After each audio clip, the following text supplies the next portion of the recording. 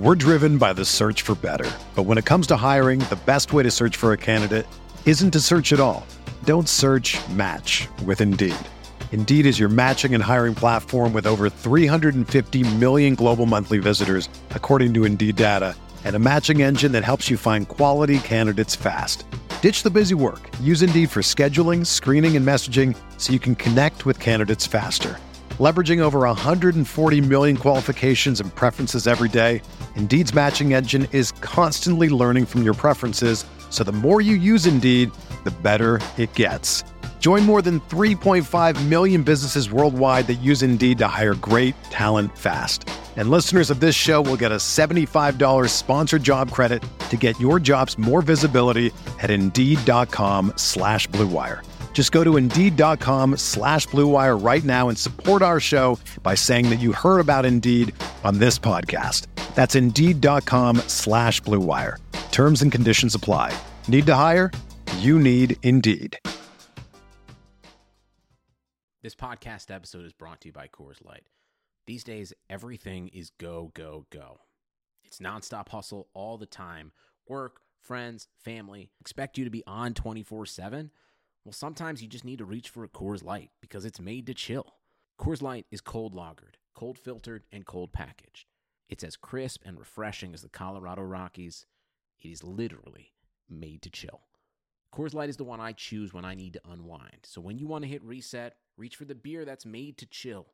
Get Coors Light in the new look delivered straight to your door with Drizzly or Instacart. Celebrate responsibly. Coors Brewing Company, Golden, Colorado. Support for this podcast comes from Wild Turkey Kentucky Straight Bourbon Whiskey. Let's tune in to their one-on-one with Jamal, a real bartender from Old Fourth Ward in Atlanta. I really get into the backstory of whatever I'm pouring, out of respect. There are literally years of experience behind these bottles. Wild Turkey, same recipe since 1942. If you want a true classic, this is what you want to order. Wild Turkey. Wild Turkey Distilling Company, Lawrenceburg, Kentucky. Copyright 2020, Campari American, New York, New York. Never compromise, drink responsibly.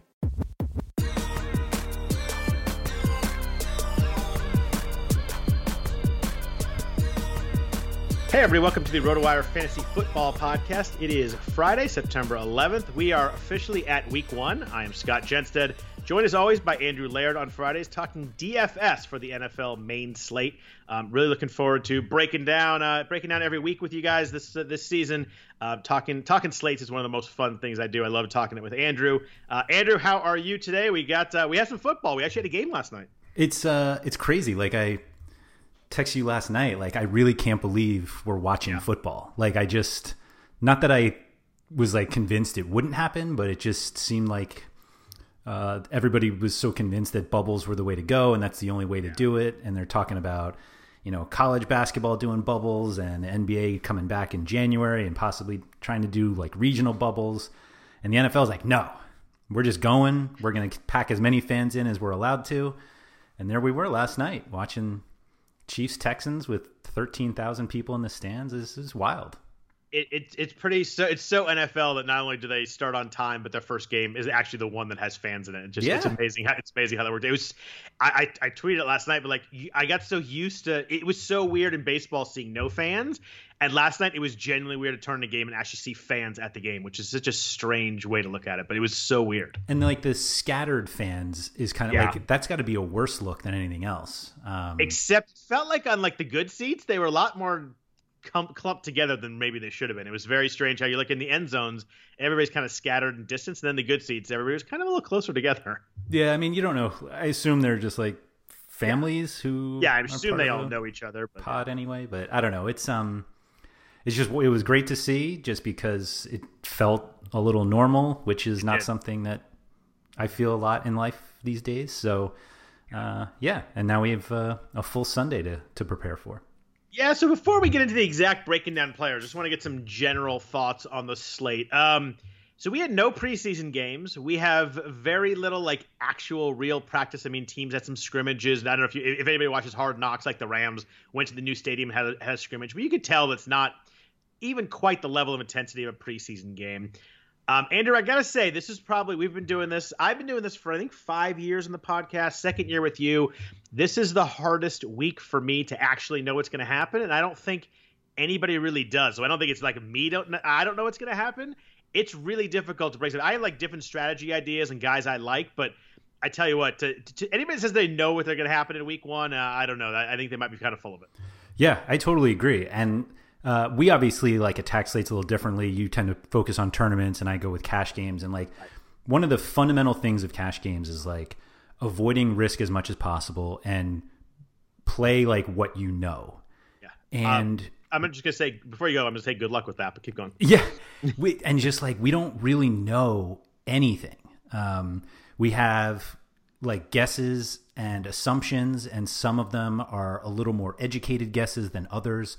Yep. But it seems like every situation that you're like, well, this is what we know. And then somebody's like, well, what about like this little wrinkle? And you're like, oh, I didn't think of that. Or like, oh, I guess that is a little riskier than I thought. And there's just like, you go down the list of teams, you go down the list of players, and there are just question marks everywhere. And so what's really odd is that it seems like we should think that every year, like, oh, it's a new season thing. The NFL has such parity. It changes every year. And like, but week one, I mean, we get the salaries so far ahead, and then like injuries happen, clear value plays open, but like with no preseason games and with limited practices, guys, we just haven't gotten as many injuries, and not any injuries to guys who are like really important, that all of a sudden we get this like free square running back who's 4,200. Yep. We just don't have that this year. And even people who are like, oh, well, this guy who, and there are a few of those guys that we'll mention later, that they're like, well, he's obviously the guy. And it's like, no, there is no obvious anywhere. And so it's just Sunday morning, and that even doesn't even include the fact that like we could have COVID tests, positive tests on Sunday. I not that I have any reason to feel we will or won't, but like I have to believe that we won't and that we'll be all right. But even still, like we've had weeks to look at these salaries and to see all the lines for each game, whether they're moving or not. And it just seems like we still really have no idea what to expect. Yeah, and then yesterday we had this tweet that came out. I forget who it was from, but essentially, like, you know, with the limited snaps and reps and preseason games, you know, a lot of coaches are going to go with, you know, running back and receivers, kind of, you know, get them out of games, not push them quite as much. And then game one, Clyde Edwards-Helaire had 25 carries. Yeah. So, like, it's so funny. Like, the first game, we're like, okay, well, maybe that doesn't make it. Maybe when guys get out there, we're going to get what we're going to get. So I think it'll vary by team. I think it'll vary by, you know, I think new coaches is an interesting wrinkle. I think that, you know, teams that are established, you look at someone like the Falcons that has, you know, the same skilled players, same coaching staff. Like, I think a team like that is more likely to kind of know what they're doing. And I was actually impressed last night. It wasn't quite as sloppy as I thought it'd be, but I thought the tackling was really bad. So there's that. Like, that's probably the thing that, like, by not getting anywhere near as many full reps or preseason games, you're probably going to have a lack of just guys aren't really tackling and hitting as much as they would normally in practice or in games. I think tackling is going to be pretty ugly in week one. Yeah, I feel like a lot of people are going to go into the whole like, well, if the game is sloppy, does that mean that, like what you said, the tackling isn't as good, or like maybe the receivers aren't as ready as they are? So like that's only Demarcus Robinson. But, I wasn't going to bring it up, but I guess way to drop 2 touchdowns in the first freaking quarter of the game.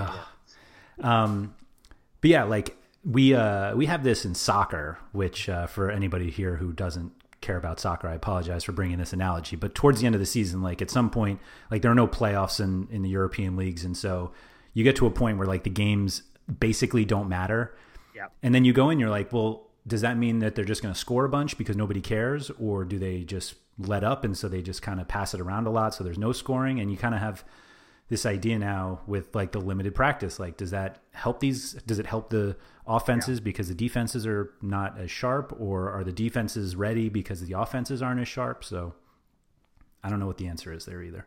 Yeah, it's going to be wild. It's going to be a wild week of, you know, I think, you know, some guys are going to go crazy, and then some guys we've never heard of are going to score. It's going to be one of those weeks when, NFL Twitter is going to be pretty crazy, and a lot of I told you so's and a lot of that kind of stuff, which is always fun. Which I love week one on Twitter. But let's jump into the slate. The thing I found most interesting is you look at DraftKings. all 4 skill positions have someone that is way, way higher priced than anybody else. Like usually you see, here's our top 2 or 3 guys. Here's our top 4 guys. Here's the guy that is 500 more.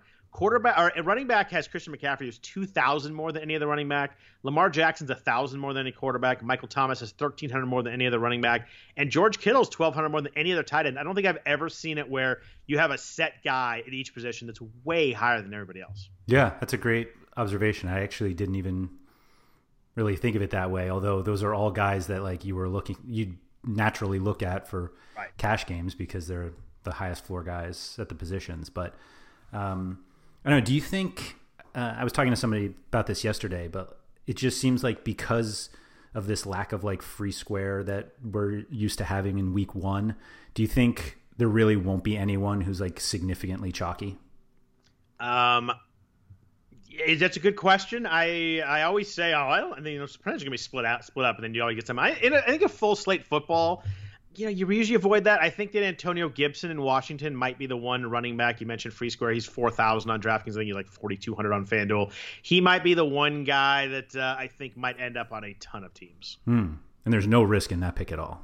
Yeah, right. I mean, it's a guy that is not even really a running back. He's a hybrid guy. He's going to play. I mean, super talented, super fast, but on a team, as a rookie, first team, and a second-year quarterback, a team we don't really know a ton about yet.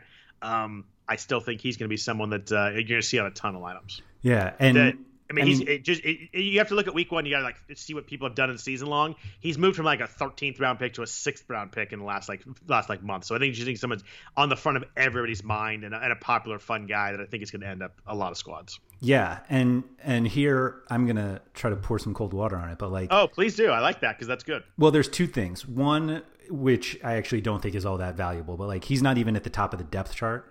Right. And so like the football team PR guy doesn't even believe, or girl, sorry, doesn't even believe it. I can't believe we got to WFT already. But also like who's jumping at let's call him the starting running back. Who's jumping at the starting running back of the team with the 3rd lowest total of the entire slate? Yeah. Why are we playing that guy? Like an 8-point underdog. You're playing that guy because he's 4,000 and because he's super sexy is why everybody's playing him. I mean, I think we're just so used to having somebody like that in week 1 that we're just like, oh, he's the guy this week. He's the cheap running back who took advantage of an injury or release ahead of him. But it's like, there are like 2 or 3 worse situations to be in, and that's it on a 12-game slate. I agree there. We will get into him when we hit running backs, but that was the one guy that kind of popped out to me that I do think will be popular. But over-unders this week are interesting. We don't have anybody that's over 49 in a game. I looked at all the over-unders last night. Seattle, Atlanta's 49. Tampa, New Orleans, which should be a really fun game, is 48. Cleveland, Baltimore's 48. More of a, Baltimore's going to score a ton of points than anything else. And then on the low end, I hate to bring it up, but we always have the Jets game on the low end here. Mm-hmm. Jets at Buffalo, over-unders 39.5. LA, the Chargers and the Bengals is 42. Eagles and Washington is 42 also. So everybody's very concentrated. Usually we see 2 or 3 games that are above 50, maybe 1 or 2 that are under 40. Only 1 under 40, none over 50. The game last night was the highest. I think the highest total. It was like 55 or 56. So is that where it closed? I saw it at 54.5. 53.5, excuse me. No, 54.5. Yeah, go 54.5 because then you got the under, right? I know you like the under, so that cashed easily for you. That's right. I told you. Hey, as long as they cash, is all that matters. Mm-hmm. But we're very concentrated. I think it'll be in a very important week to figure out which of these games, the 45 to 49 ones you think is really going to be a kind of a shootout more than the other games. I think this will be one of those weeks if you can find that 35-30 game that people aren't maybe expecting is going to be really key. For sure. But like that doesn't mean that there's only one. Like true. Yeah. So. I am sure there'll be a couple of games that it's always week 1. You turn a game, you're like, oh my god, this game's 21-17 in the second quarter. Like what did I miss here? So there's always a couple of those. But any other thoughts on the slate overall before I jump into the bounty of running back? Or you want to go running backs first? Sure. Yeah.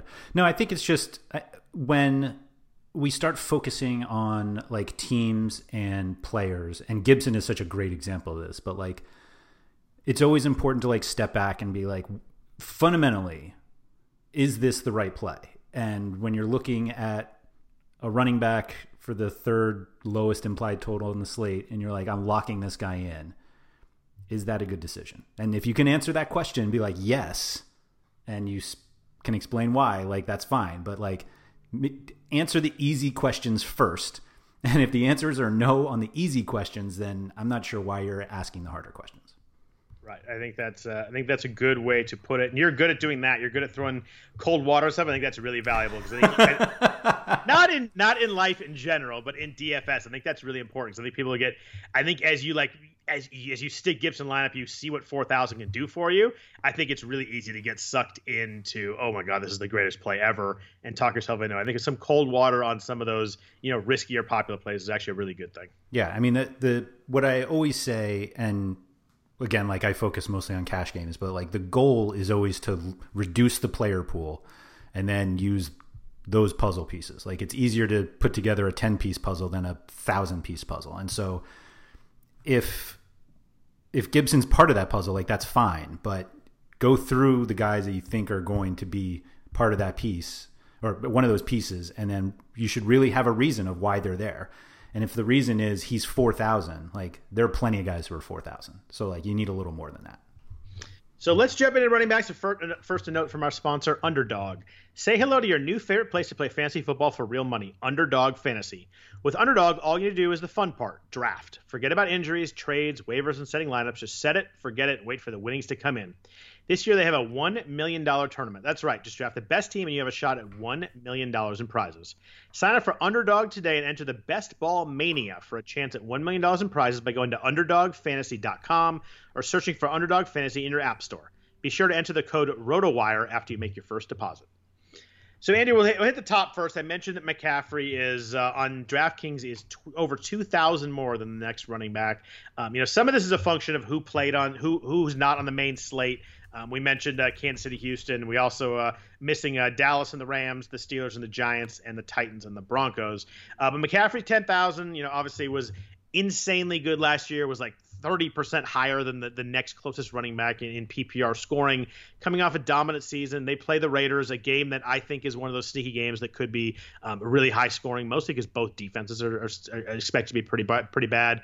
The Raiders are about average versus running backs last year. I'm not sure that really matters with McCaffrey. Are you going back to the McCaffrey well this week? You played him, I think, like 15 of 17 weeks or something last year in your cash lineup. Is this like the first go-to for you this week?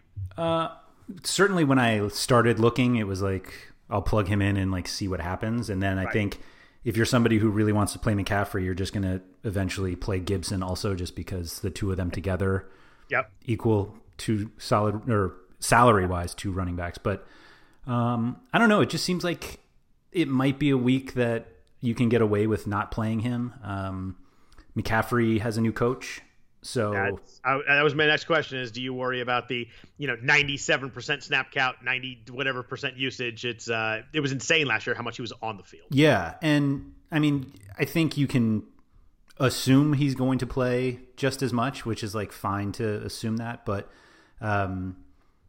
we just don't know. Like it's one of these things we don't know, and we have 0 preseason games to look at, although he probably wouldn't have played that much anyway. Right. But I think that there are other viable guys that are cheaper since everybody's cheaper. And I think that salary will come in helpful elsewhere. So it's like you said, it's Friday at 10:30 a.m. on the East Coast. And as of now, I think you can skip McCaffrey in cash unless some big things open up, particularly just because there are other guys you can play that, they're not going to have 97% of their team's touches or snaps, but they're still up there. And I mean, the Panthers, as weird as it sounds, like the Panthers are actually home underdogs. It seemed odd to me. The total of this game has actually gone up a little bit. It started, I think it opened at 46 and it's at 47.5. Yeah. But the Raiders are -1 throughout. Like that hasn't changed. So not that really affects McCaffrey a ton, but I don't know. I think to see the two running backs in this game, like McCaffrey and Josh Jacobs, and Jacobs at 6,800, like I think that makes a little more sense from a point per dollar standpoint. Yeah, so let's jump into the next group. I think they're a little more fun and interesting to talk about. Than obviously McCaffrey's awesome. It's just a matter of money there. But like in the range of, they say 6,800 on DraftKings to 8,000, which is kind of encompasses the second tier of running backs. You mentioned Josh Jacobs. He's my favorite one out of this range. I do like a lot of this guys in this range. But who jumps out to you is if you don't play McCaffrey, you jump down to maybe two guys in this range. Who are you looking at? You mentioned Jacobs. He's someone I really like this week. Who else is jumping out to you? Well, it's funny because initially, like when I had McCaffrey and I was like, oh wait, I really like Jacobs. So I had McCaffrey and Jacobs, and it's like, am I really going to play two running backs from the same game in cash? And then I was like, well, who else do I like? And I'm like, I like Austin Eckler playing against the Bengals at 7,000. I'm like, all right, that's good. And then I'm like, I like Joe Mixon at 6,700. I'm like, that's the same game too. And but I think those four guys like make a ton of sense just from a usage standpoint, especially with Eckler, since he catches so many passes. Yeah, I have like 5 or 6 guys bold in this range, and you nailed 4 of them right there. Is Kamara the other one? Kamara and Cook were the other ones that I had. Because Kamara never lets us down. Oh god, yeah, he doesn't. Season-long games, DFS. Kamara's the guy that I just timing him is terrible by me. But I want to talk about Eckler real quick. So Melvin Gordon's obviously gone. Eckler had a really good year last year. Eckler has been like a late first-round pick in season-long leagues. The thing with Eckler is you're probably not going to get goal line carries. You're not going to get a ton. He's not going to be like a bell cow kind of guy. He had less than 10 rushes in 11 of the last 12 games. So it's not, but he's so dynamic. He's so explosive. He catches a ton of balls out of the backfield. He had 108 targets last year. Mm-hmm. Granted, that was with Phillip Rivers, but I think that Tyrod Taylor, he kind of profiles as a similar type quarterback. You're not going to, he's probably going to dump down. He's probably going to check down to Eckler a bunch. I think that it's a good fit. You got the same coach, so that works well in terms of scheme. I just always worry in DFS about playing a guy that's going to get 8 carries, but I think Eckler's probably the one guy that you can count on for so many targets that it probably does work that way. I mean, is there that big of a difference between him and Kamara? No, they're very similar mold. Kamara probably a few more runs, but yeah, I mean they use him in a different way too.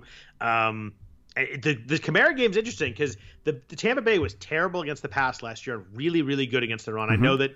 I know that teams change, but you still have the same, whether it be coaches or most of the players are similar. Kamara can catch the ball in the backfield though too. He's really valuable that way. I don't think Kamara was ever healthy in the second half last year. That ankle injury, kind of lingered and never really went away. I don't think Kamara's a cash guy this week, but I think he's a very interesting GPP guy in a game that I think is going to be pretty high scoring in New Orleans and Tampa. Yeah, the weird thing that I always feel about when I play Kamara is that he sucks every time we play him. Is more that like I'm playing him for the receptions, and any carry is like a bonus, right? Which seems very odd for a running back. Yeah.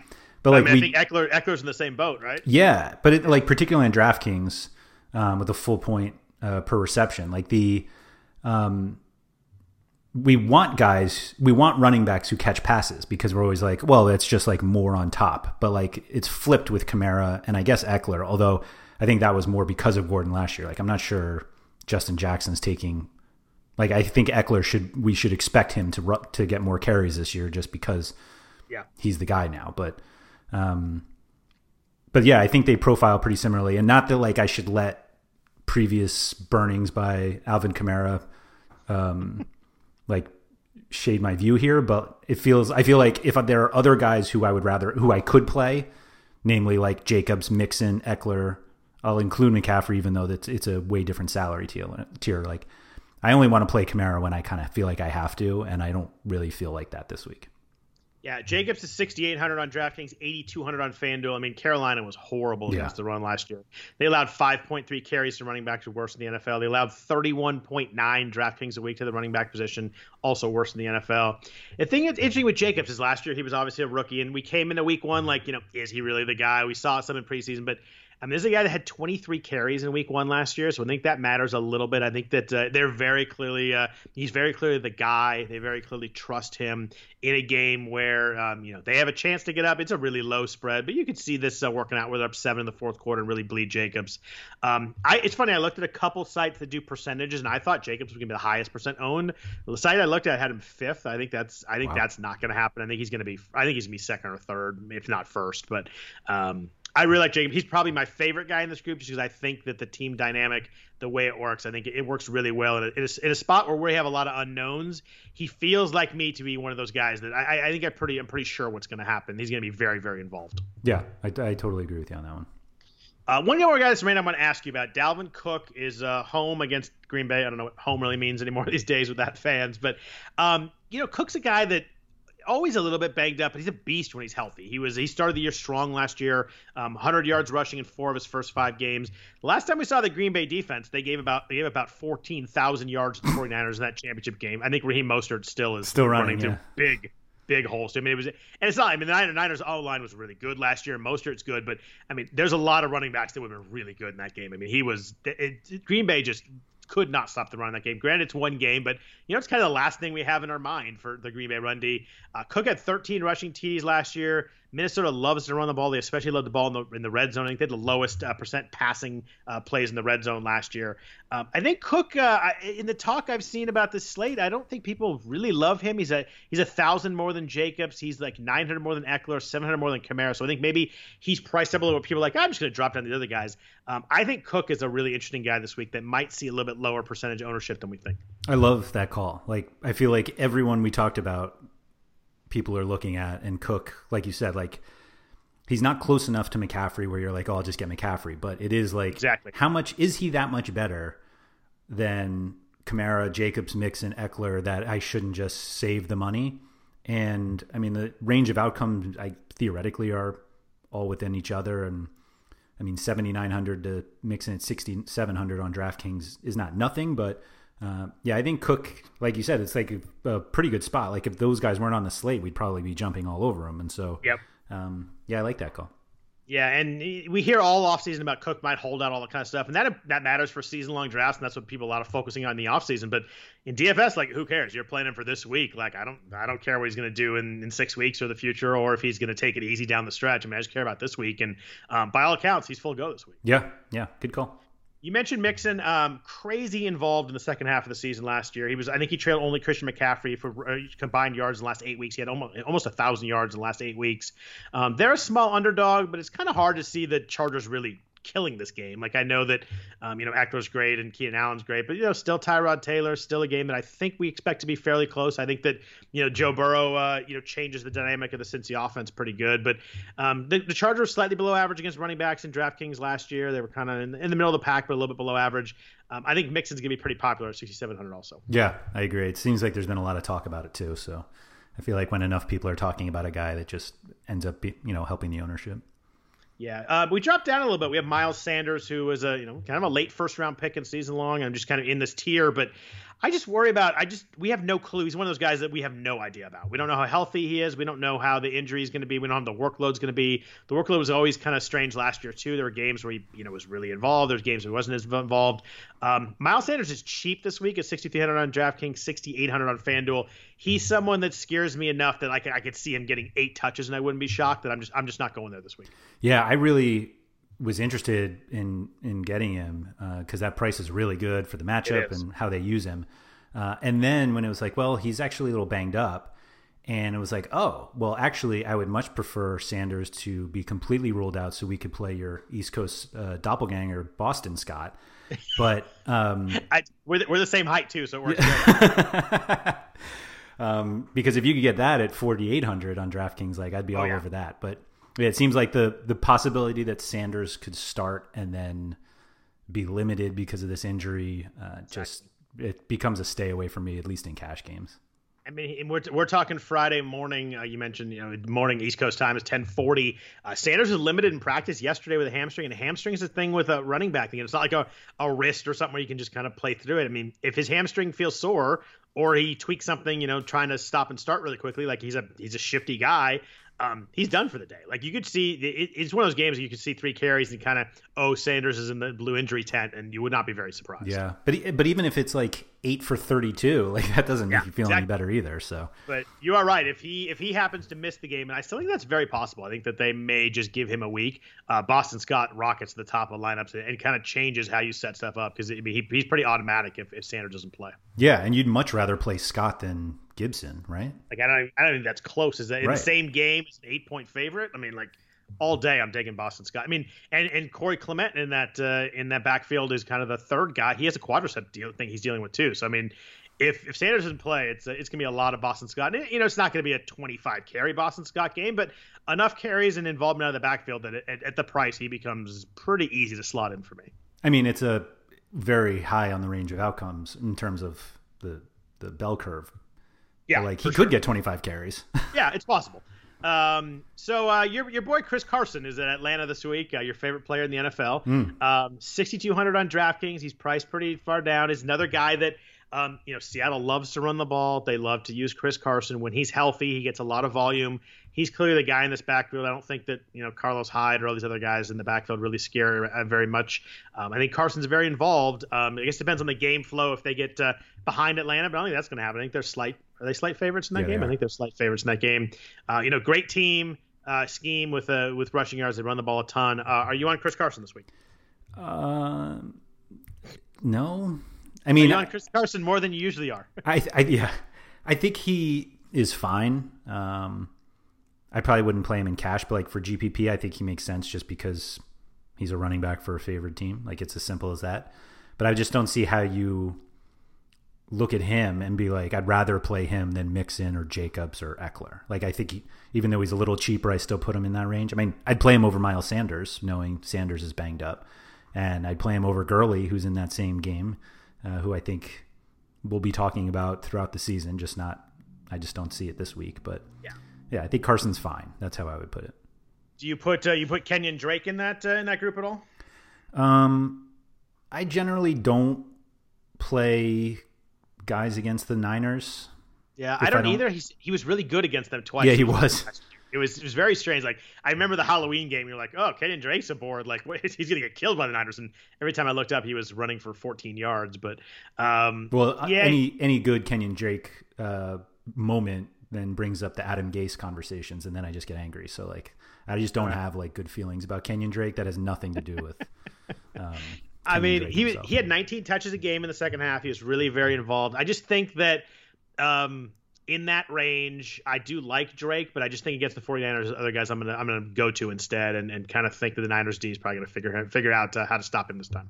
Would you rather play Mostert? So Mostert's 5,800. Yeah.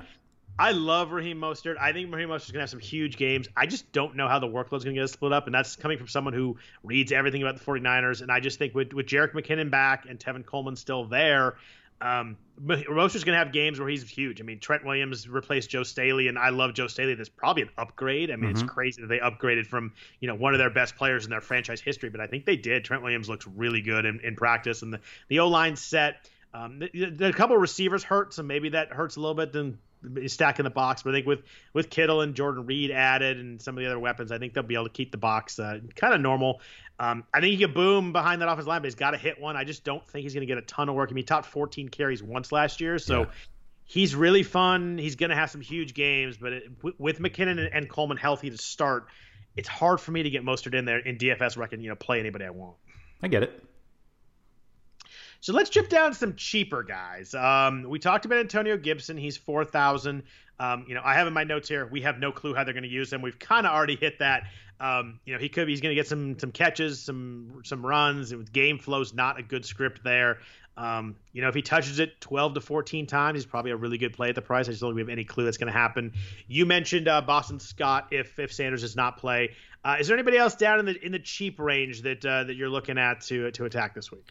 There's really nobody that I was overly excited about, to the point where it was because usually if there's one, it's you'll play him, or if you have two, it's a possibility. But it seems like all of the ones that we thought might be possibilities aren't.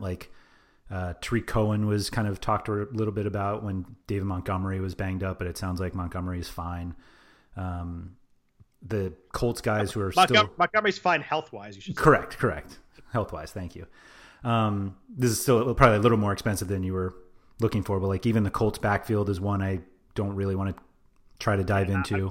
I was going to ask you about that because it's a really good game script. They're favored by 7 or 8 against Jacksonville, but that weird. There was a story yesterday that Marlon Mack is the guy and Jonathan Taylor's there to spell him, which I think is a load of crap. There's no way you spend a second-round pick just to spell your, you're a good running back, but it's not like it's Saquon Barkley. And we're talking about Marlon Mack, who's solid, but not someone who's going to keep a stud rookie from playing. But it keeps me scared enough that I don't want to play Taylor when I hear that. I don't think I want to play Mack all of a sudden, but one of those guys is going to have a good game. I mean, just the way it's going to work out. I just have no idea which it is, and anybody that tells you they know is, unless they are the coach of the Colts, I just don't think it works. It's funny you think that one of them does well. Like, I feel like they should just be even. Like, if the game ends, will score the touchdown or be the guy at the goal line or happen to be the guy that breaks one. I have no idea which one's going to be because I think they're both going to play a bunch. Yeah, I think that's fair. And they're not 4,000. They're exactly 5,700, 5,300. They're expensive enough where I play Mostert over Jonathan Taylor. Put it that way, and I don't love Mostert, but I play him over Taylor for sure. Yeah, no, I agree with you there. And the Jets situation is just as sloppy because why would you ever give Le'Veon Bell 100% of the carries when you can give 40% to Frank Gore? Hey, we do not disparage Frank Gore on this podcast. Oh, please. It's a legend. Yeah. The one guy that I do kind of think about, and I will probably play him in a GPP lineup, is Mark Ingram. Okay. I know that you were very high on Dobbins. I am, but I'm high on Dobbins towards the second half of the season. Yes. I think he's awesome, and I love the setup for him. But yeah, Mark Ingram's the guy to start. Yeah, and so I think that's kind of a sneaky, if it's even that sneaky. I don't know how many people are playing him since we've talked about so many running backs already. But I like the idea of Ingram just because Baltimore's a big favorite. They run the ball a ton, and he's very effective. So it seems no one's going to have him. I hope not.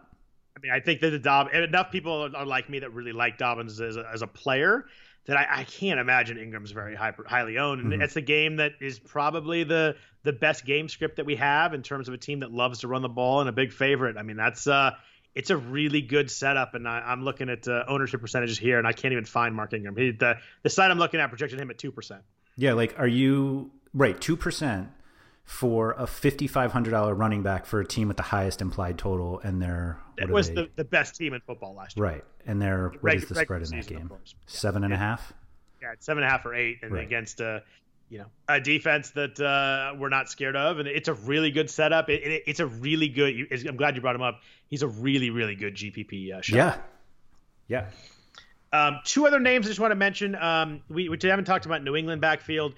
James White, 6,000 DraftKings. I thought was really overpriced. But Sony Michel, I know we hate Sony Michel and he always lets us down, but 4,600 on DraftKings with Damian Harris out for 3 weeks. He's going to get a lot of touches. He's going to get goal line carries. I don't think he's the worst GPP play. And you hope for 75 yards and 2 touchdowns. He's 4,600. The other guy is Chris Thompson. In Jacksonville against Indy, their backfield is an absolute mess. But I think that the game script works really well. I think that he's going to be the guy that gets catches, and I think they're going to be behind Indy because Jacksonville's really terrible. He's 4,000 on DraftKings. Put it this way: I'd rather play him than Antonio Gibson at the price. Ooh, love it. I think he outscores him this week. I love it. It. So if I'm going a cheap guy in a GPP, I'm going to shift over to Thompson from Gibson. Is kind of my plan in spots where I need that 4,000 slot. Yeah, I mean what is the argument that Gibson is a great play, other than the fact that he's 4,000? That he's super dynamic, super fast, and has a really good chance to break one, and he's so talented they can't keep him off the field. And he's going to catch passes. That's how he's scoring. He's going to line up as a slot receiver, probably a bunch. Because he's not going to run the ball because they're going to be losing theoretically. And yes, I think that I if I had to guess a number like an over under, I think 5.5 carries would be my over under on him. And what? 12 catches? Is that a crazy number? Is it 12 catches though? No, I don't think it's 12. It's 6 or 7 is what you hope for. Well, 6 and 7 is pretty good though. It is very good. I mean, that's what you're hoping for. An over-under on catches is 4.5. 4.5, right. Yeah. Yeah, I just, I get it. So that right there is an over-under of 11 touches. At 4,000, it could work if he breaks one, and he's incredibly dynamic. But I think you'd be crazy to even think about him in a cash game.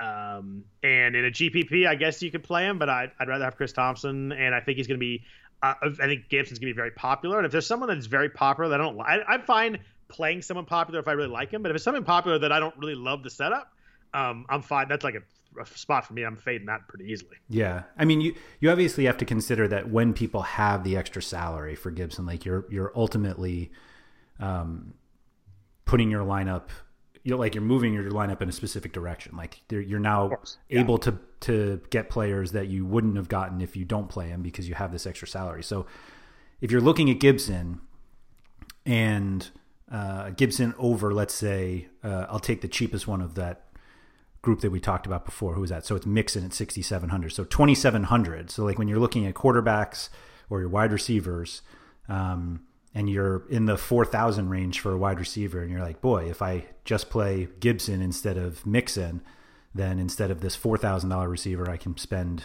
6,700 is near the top, or at least the top 10. So, that's the consideration, but you have to make sure that difference in your receivers accounts for the fact that Mixon is expected to greatly outperform Gibson.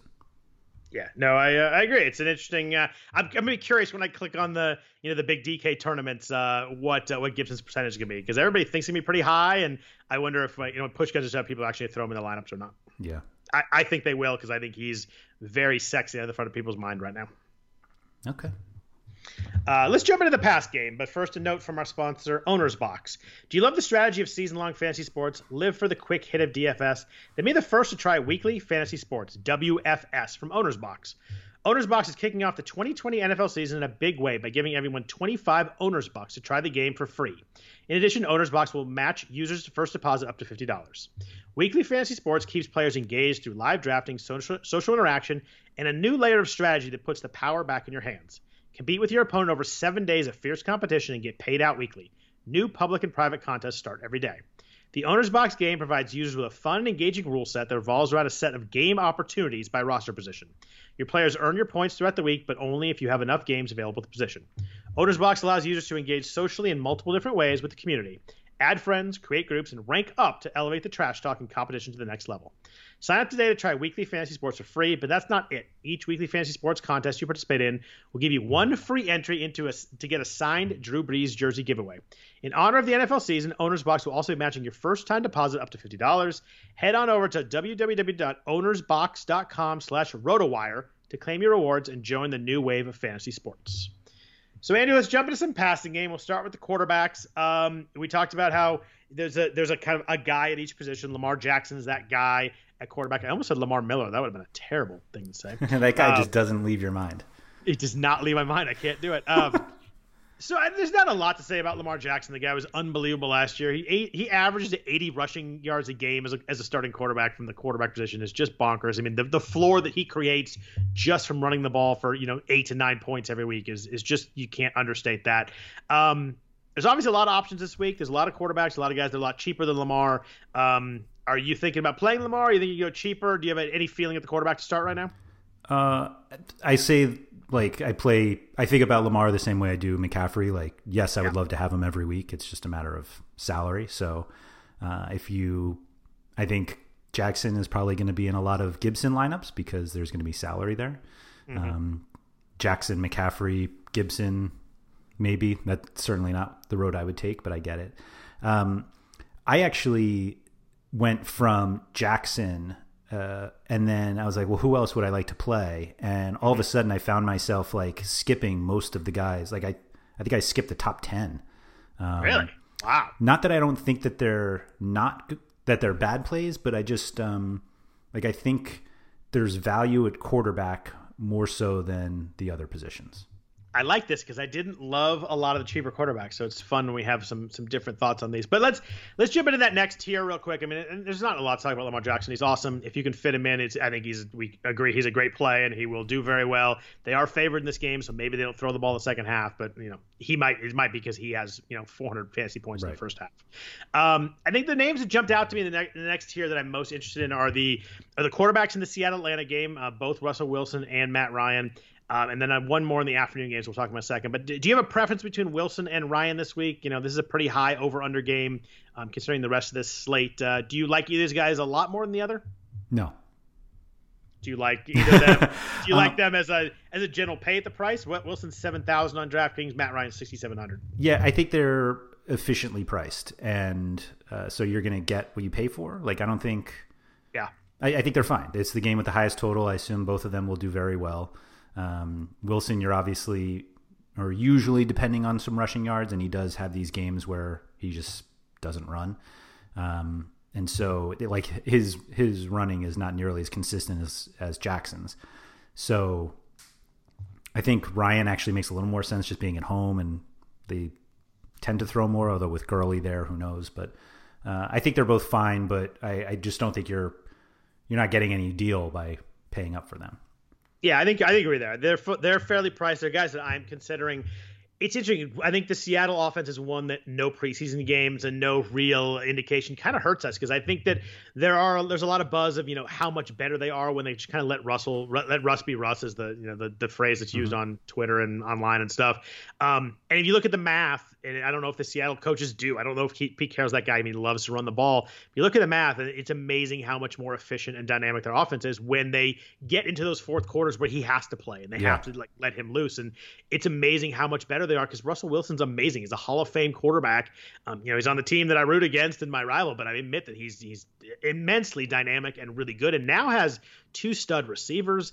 Like, if they opened it up a little bit, Wilson could be a fantasy beast. Whereas, he's always really, really good and finishes high, but could be a guy that can challenge to be finished second or finish third behind Jackson and Mahomes. But I just have no idea if they're going to do it, or they're going to go back to their ways of running the ball, for the first three quarters, no matter what. Yeah, you just never but we'll have that every week of the season. Like, we just don't. Well, but I think it's just blown up this week when we have no feel if they're going to shift their dynamic at all. Yeah, I feel like the response to Wilson, like if you have him and he does well, you're like, yeah, I mean, I knew it. And then when he does, and you're like, oh, this can happen sometimes. And it's like, I don't, for cash games, like I don't want that. I don't want that's fair. This can happen sometimes. And so Ryan, at least that they're passing as much as possible, just because, well, I guess we assume, we don't know. But I'm just not sure it's a game that I need to be a part of, at least in cash games, just because of some other guys that definitely have more question marks. I will say you're paying here for some perceived safety, at least. So yeah, I mean, Matt Ryan's been top 6 in pass attempts the last 4 years with Dirk Cutter. So I mean, I think that I know you mentioned Gurley, and maybe they shift a little more to runnings, but I think it's pretty safe to say that Ryan's going to throw the ball a lot this season. Yep. And has good receivers, and I know the Hooper's gone, but they slid Hayden Hurst into who we'll definitely talk about later. But Julio and Calvin Ridley has got so many weapons. I don't think Todd Gurley is enough to worry about in terms of them shifting that way. But I do like Ryan. I like both these guys, but I think your point about them being fairly priced is about right. Yeah. Some other guys that people like in this, which I don't like Carson Wentz this week. I just think that they may get up in the game, not need to throw. He's missing Jalen Reagor. He's missing Alshon Jeffrey. His offensive line is really banged up to start the season, too. They have 2 healthy offensive linemen right now. And the Redskins I did it. Damn it. I knew I was going to do it. The Washington football team can really rush the quarterback, and they added Chase Young this year. So they're not a good defense, but they're a team that can make the quarterback feel uncomfortable. I don't love Wentz. I like Wentz season long. I don't like Wentz as a spot week 1 as a DFS play. Yeah, Wentz is close enough to some of the guys that I am also considering that I just don't see a need to go in there. The other guy in this range, before we get to your cheap guys you like, I really like Drew Brees this week. At home against Tampa Bay, who I think is vastly overrated, as we talked about last week. Tampa was good against the run last year, could not stop the pass, gave up a ton of yards, ton of points, fantasy points during against the pass. I think this game is going to be pretty decently back and forth, assuming that the Tampa offense can do some work. Brees was really good at the end of last year. Last 4 games last year, he had 5, 4, 3, and 3 touchdowns. He had 15 touchdowns the last 4 weeks of the season last year. I think this is a good spot. I like them adding Emmanuel Sanders a lot. Michael Thomas is obviously great. Kamara out of the backfield. In this range, it's pretty clear to me that Drew Brees is my favorite quarterback if I go with someone in this tier. We're just going to ignore the Vikings playoff game? We're going to ignore the Vikings playoff game. Just checking. Yes. Just checking. Yeah. You don't like how I pick and choose a little bit? That game was so – I still can't believe they lost that game. That game was so weird. He was so bad. I mean, I think Breeze is in the same situation as Jackson of the every week there's a reason to play him, and it's just a matter of whether you want to take the salary or not. So yeah, I just think on this slate, it's the game that you could definitely. It's the most likely to get really crazy scoring wise. I mean, there are other games that I'd like to get a little crazy, but I think this is the one the most likely to do so. If I can get a quarterback in that game, it's hard. The problem is you play him, you want to play Michael Thomas, and Michael Thomas is insanely expensive this week, so that stack becomes tough. I actually was hoping Emmanuel Sanders is gonna be a little cheaper. I really like him this week, but I was hoping he's 5,700. I was hoping he's gonna be like kind of low 5,000s sliding in, but he wasn't. So let's get into some of your cheaper quarterbacks. So tell me down below, Breeze and Ryan and Wilson, who you like this week. All right, so it sounds weird because these guys come with plenty of risk, despite me being the guy who wants to mitigate that risk. But just based on the extra 1,000 or 2,000 based from Lamar, the guys I was looking at, the first one was Cam Newton, who I think has like the biggest range of outcomes on the entire slate. Like it's a good way to put it. But fundamentally, when you look at all of the games on the slate, and New England, I think, has a decently high implied total. I mean, they're favored. The Dolphins are expected to be horrific. And Cam Newton wasn't running as much the last time he played, which was obviously 2 years ago, basically. So, like, I think a healthy Cam... Well, healthy Cam's probably not in New England, but I just think that possibility at 6,100, like I'll certainly have GPP lineups with New England, like a full New England stack, and it has to have Cam because he could be the highest scoring player on the slate. Like I think that's in his. Yeah, I mean, especially when you know that 2 rushing touchdowns is a very possible outcome for Cam. I just hate his weapons. I get it. I hate his weapons. I think New England's going to suck. I just, I know whenever I say that, I'm always wrong for 20 years, but I hate his weapons. I think Julian Edelman's fine, but I think that he's more of a Tom Brady, short, accurate kind of thing. And I don't know what Cam has. I mean, I don't know. We haven't seen him play in so long that I just don't know. And there's no way for me to know, but sure, if you get Cam from a few years ago and he could be really, really good and really dynamic, I don't know if we're gonna get that. I don't know if he's the same guy, but not saying he's not. I just don't know that he is. Why do you think people will not play Cam because of his bad weapons, but they'll play Carson Wentz? I wouldn't play Carson Wentz this week. So I know you wouldn't. That was the problem. But, to be honest, I think that there's so much, Carson Wentz season long is a top 10 guy. Everybody likes him to bounce back. That I think that kind of gets built into week one. I think that season long really bleeds into DFS week one where it doesn't the rest of the season. And I think that I'm not playing Carson Wentz 6,300. But I think he'll be higher owned than Cam will. Oh, I think he definitely will be. Yeah. And I don't think there's a very good reason for him to be higher owned, especially in a game where he may not have to throw the ball in the fourth quarter. Yeah. No, I agree. So Cam is the riskiest quarterback I'd consider. Okay. The other guy I like is right above him on DraftKings in the salary scale is Matthew Stafford. I think a healthy Stafford with the receiver. So he's the opposite. Yes. Like he has excellent weapons. And does Galladay have to play for you to play Stafford? No. Okay. It certainly helps, but I was building Lion stacks earlier without Galladay anyway. Like I think we've seen some monster games from Stafford and he's like healthy now. I think people forget how good he was fantasy wise the first half before he got hurt. Yeah, absolutely. I mean, he was excellent and like their backfield is nothing that I need to be like, oh, they're just going to run the ball all the time. Like you can say it, terrible. So I think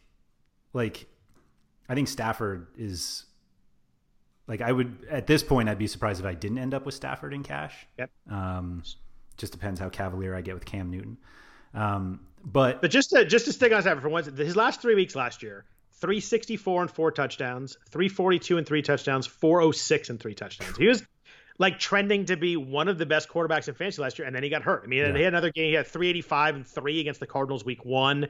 I mean, he had 2 bad games out of the first 8, and the rest were really good. Yep. And they they go vertical when a lot of teams don't do that anymore. They like to throw. DeAndre Swift's gonna be really good, I think, at some point, but we're nowhere near that yet where you have to worry about him, taking a bunch of snaps and taking all the offense away. And I really like Stafford this week too. The Bears defense is good. I mean, that's the one deterrent on Stafford, but you have to figure Detroit's going to throw a lot as they always do, and Stafford was really good. Yeah, that game has like one of the lower totals. I'll say that. But and a lot of that's the Bears D is good, and Trubisky is obviously terrible. He is. So I don't know. I think just the way that the Lions play in a game that is supposed to be close, like Stafford should be throwing the ball. So. I like that call a lot. Yeah, and I wanted to make it certain. So there are two others that I wanted to talk about, and a third that I'll throw in just because I'm me. I know the two others' names, but keep going. Oh, okay. Well, no, I'd like you to guess them. I think the two others are playing each other. They're not. Oh, they're not. Oh, okay. No. Go ahead. These are three guys that I have looked at less so. One of them is because of who he is, but the others are basically just like situations. But for purely GPP, I'm not. These guys aren't in my cash pool. But who did you think they were? I thought you were going to say Bridgewater and Derek Carr playing each other. Ooh, gosh. So I actually like that game to get a little squirrely with points. Oh, all right. Yeah. The unknowns that I was going with were Joe Burrow. Yep. Fun. Jimmy G. All right. And Sam Darnold. Is anybody playing Sam Darnold?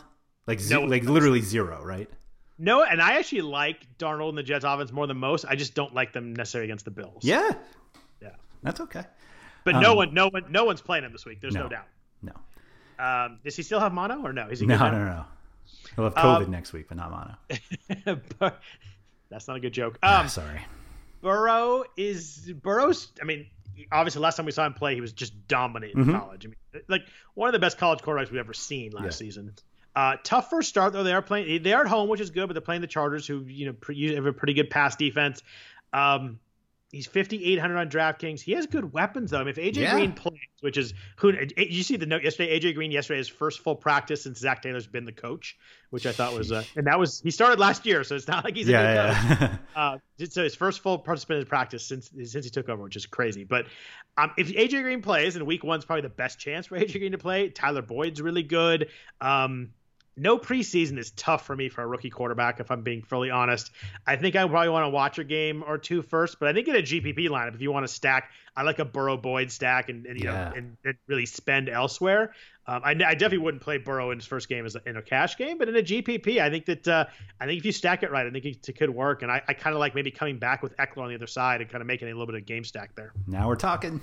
In a game where the total's low, nobody's going to be playing a stack in that game, and you can get really different in GPP with some good players if you wanted to. Yep, totally agree. That game could get weird. Jimmy G had 2 games against the Cardinals last year, had 4 touchdowns in each of them. Yeah. My only concern here is I worry about the health of the wide receivers. If I'm going to play Jimmy G, I want Deebo Samuel to be healthy, and I don't think he's going to play. I know he's been cleared to kind of come back to the team, but I still think they're going to wait another week on him. Brandon Ayuk practiced partially yesterday. Kind of their more explosive guy. That's the rookie that's expected to get some more over the top kind of balls. Yeah, I mean Kittle's healthy. Jordan Reed's there. You got a lot of Trent Taylor, Kendrick Bourne. I just worry that they run the ball a ton again. It's hard to play Jimmy in a game where they're favored by a touchdown because you can see that game script getting to the point where they just run the ball the entire second half. I think Arizona's gonna be pretty good this year and better than people think, at least on offense, and a little bit better on defense. I think Isaiah Simmons adds a bunch. I think I'd go. There's probably just other guys I'd go over Garoppolo this week with the way the game scripts could work out. Yeah, the Jimmy G thought is really like from blind research, like. You have the quarterback of the team with the second highest implied total on the week. Mm-hmm. So that's it. Like, absolutely. Is that guy? Would that guy be like past the first test? And the answer is yes. And it's like, all right, he's 5,800. Oh, all right. Then we've moved him on to step 3. You just have to hope that he throws 3 touchdowns. He's probably gonna get a huge yardage game. I think I want his weapons healthy before I go there. Okay, that's fair. So Bridgewater and Carr in a game that you've got two bad defenses. I think it's interesting. I don't like either guy as like an NFL quarterback, as a fantasy quarterback long term, but in this game, Bridgewater's probably a little more interesting to me, just because I think his weapons are a little more interesting. He has a top receiver in DJ Moore, going against a bad D in a game that could be tight. You can see this game just bad defense kind of impacts it, stuff where you get to 28-27 or 28-24, you get a lot of points in this game. Carr does well against bad defenses. I know that kind of sounds kind of dumb, but he's one of those guys that really does well against bad and really badly against good defenses. Carolina gave up a ton of running back points last week, so maybe they'll lean on Josh Jacobs, and I think that I like Jacobs enough that I'm not too worried about it. But Carr's got a few. I mean, they added Henry Ruggs. Brian Edwards looks great in camp. I can see either guy's working out. I don't know if I'm really going there, but in a GPP, I think if you wanted to stack this game, I wouldn't argue with you very hard. Yeah, I think the only reason I didn't look at them at all is just because I was so high on Jacobs and McCaffrey, and it's tough for me to that's a good point. If those guys are having great games, then Bridgewater and Carr probably aren't. Yeah. Although they, Bridgewater with Moore and coming back with Josh Jacobs gets a little interesting to me. Oh, yeah, that's fun. Is with the thought that maybe you hope that the McCaffrey scores are, dump offs and long ones he breaks. Bridgewater ain't going to throw many 60-yard bombs over the top, but if he gets, he's going to need more McCaffrey probably to break a slant or break a little dump off, that kind of thing. But I mean, you're talking about two guys that that is not out of the question, anyways. Sure. Last thing I want to ask you, quarterbacks, any love for your boy Tom Brady this week? No, me either. 6,500. There's just other guys in that range I like more. I think Kyler Murray falls into the same stuff there. There's gonna be a lot of weeks where I'm gonna play Kyler Murray this year. Yeah. At the 49ers, it's just probably not the spot that I'm gonna spend for it. I just don't see the need for it. Like, I think there's like the Brady situation. I'm just not sure how many times I'm gonna want to play him. I guess against Carolina twice. But I don't know. At the Saints is not the spot I'm going to go, because the Saints pressure, I think they were top five in the NFL in pressure last year. I don't think Brady deals with pressure. I don't think there's a spot for him at all. Yeah, no, I agree. I think we're going to have that most of the season of just like he's there and he might be fine, but I think there's just going to be better plays every week. Yeah, he's got great weapons, though. He certainly picked a good spot to go, but I'm not doing it this week. Mm-hmm. So let's jump into some of these weapons, some of these pass catchers, receivers, and tight ends. But first, a note from our sponsor, Prediction Strike. Prediction Strike is a fantasy sports stock market in which you can buy and sell shares of professional athletes as if they were stocks. Ever heard someone say, "I've had stock in that player since day one"? Well, now Prediction Strike makes that a real possibility. You had stock in Patrick Mahomes' rookie year. You knew this would happen. Now it's a reality. Create a portfolio of all your favorite athletes. Get closer to the game than ever before. To get started, simply visit PredictionStrike.com to create an account. Then deposit funds to buy, sell, and hold shares of your favorite players, just like you would real stocks. Each game is like an earnings report. If the player beats his projections, his stock moves up. It's that easy. You can trade your shares of players at any time, as long as the player isn't currently in a game. Get started today by visiting PredictionStrike.com and sign up with the code ROTOWIRE to get an additional $10 off with your first deposit of $20 or more. So, Andrew, at receiver, we've got another spot where, like I mentioned earlier, there's one guy way above everybody else. Michael Thomas is $9,000. So expensive, but obviously last year speaks for itself. 149 catches to set the record, 1,700 yards. Tampa Bay allowed 1 million points to receivers every week. They were 4 points per game worse than the next worst team in allowed DraftKings points to wide receivers. So it's crazy spread there. Great game flow. He had 7+ targets every game last year. I could go on and on about Michael Thomas. He's just really expensive this week. Yeah. Just like McCaffrey and Jackson. Yep. He's a great play. It's crazy how different every position has that guy that's way above. It's pretty wild. Yeah. The odd thing that I felt about Thomas is, like, are there any wide receivers you love this week? There are guys that I think are pretty interesting, but there's like nobody that usually on wide receivers. I have a couple guys like I'm playing this guy no matter what, and I don't have that this week. Yeah, and I always have that. If we go down a little ways, there are a couple guys I love. I love DK Metcalf this week. He's probably my favorite love.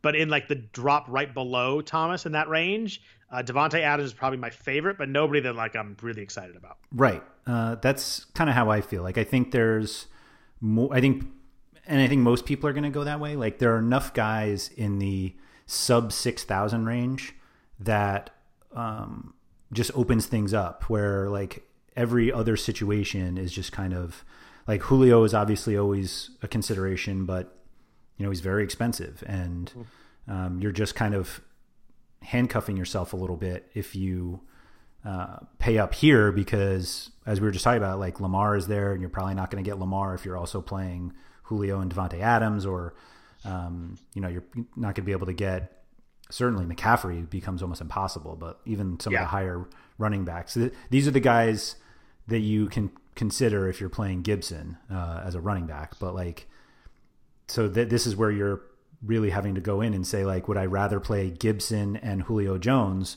or Joe Mixon, and I guess Ridley's actually not far enough away, but like those are the considerations that you're starting to make.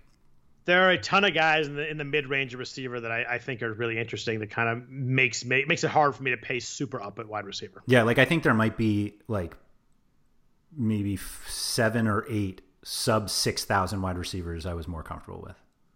Yeah, interesting. Yeah, it's definitely a week where, and wide receivers really deep this year too. It is. I know you don't play season long, but you get to like that 3rd to 6th round in season long, and it's just receiver, and they're all guys that are really interesting, really fun. It's a good time for NFL receivers. There's a ton of guys. It's gonna be an interesting spot every week in DFS. I think that picking the right guy in DFS at receiver will be so important every week, because it's going to be a ton of guys that are very, very sexy, very popular. Picking the right one every week is going to be really important. Yeah. Devontae Adams. Somehow the Packers did not draft another wide receiver. We could break down the Packers draft for an hour too, but the fact they took a quarterback and a running back in the first 3 rounds is just insane to me. But was in a draft where there were so many good receivers. But the Vikings are starting 2 rookie cornerbacks, it sounds like, which is amazing for Adams. He closed the year with 13 targets or more in his last 3 games, double-digit targets in 7 of the last 8 games. If we're in this range, Devontae Adams is someone that I do like the most of everybody, kind of above 7,000. Totally agree. I think, Godwin, obviously, if Evans doesn't play, we know it's a Godwin week.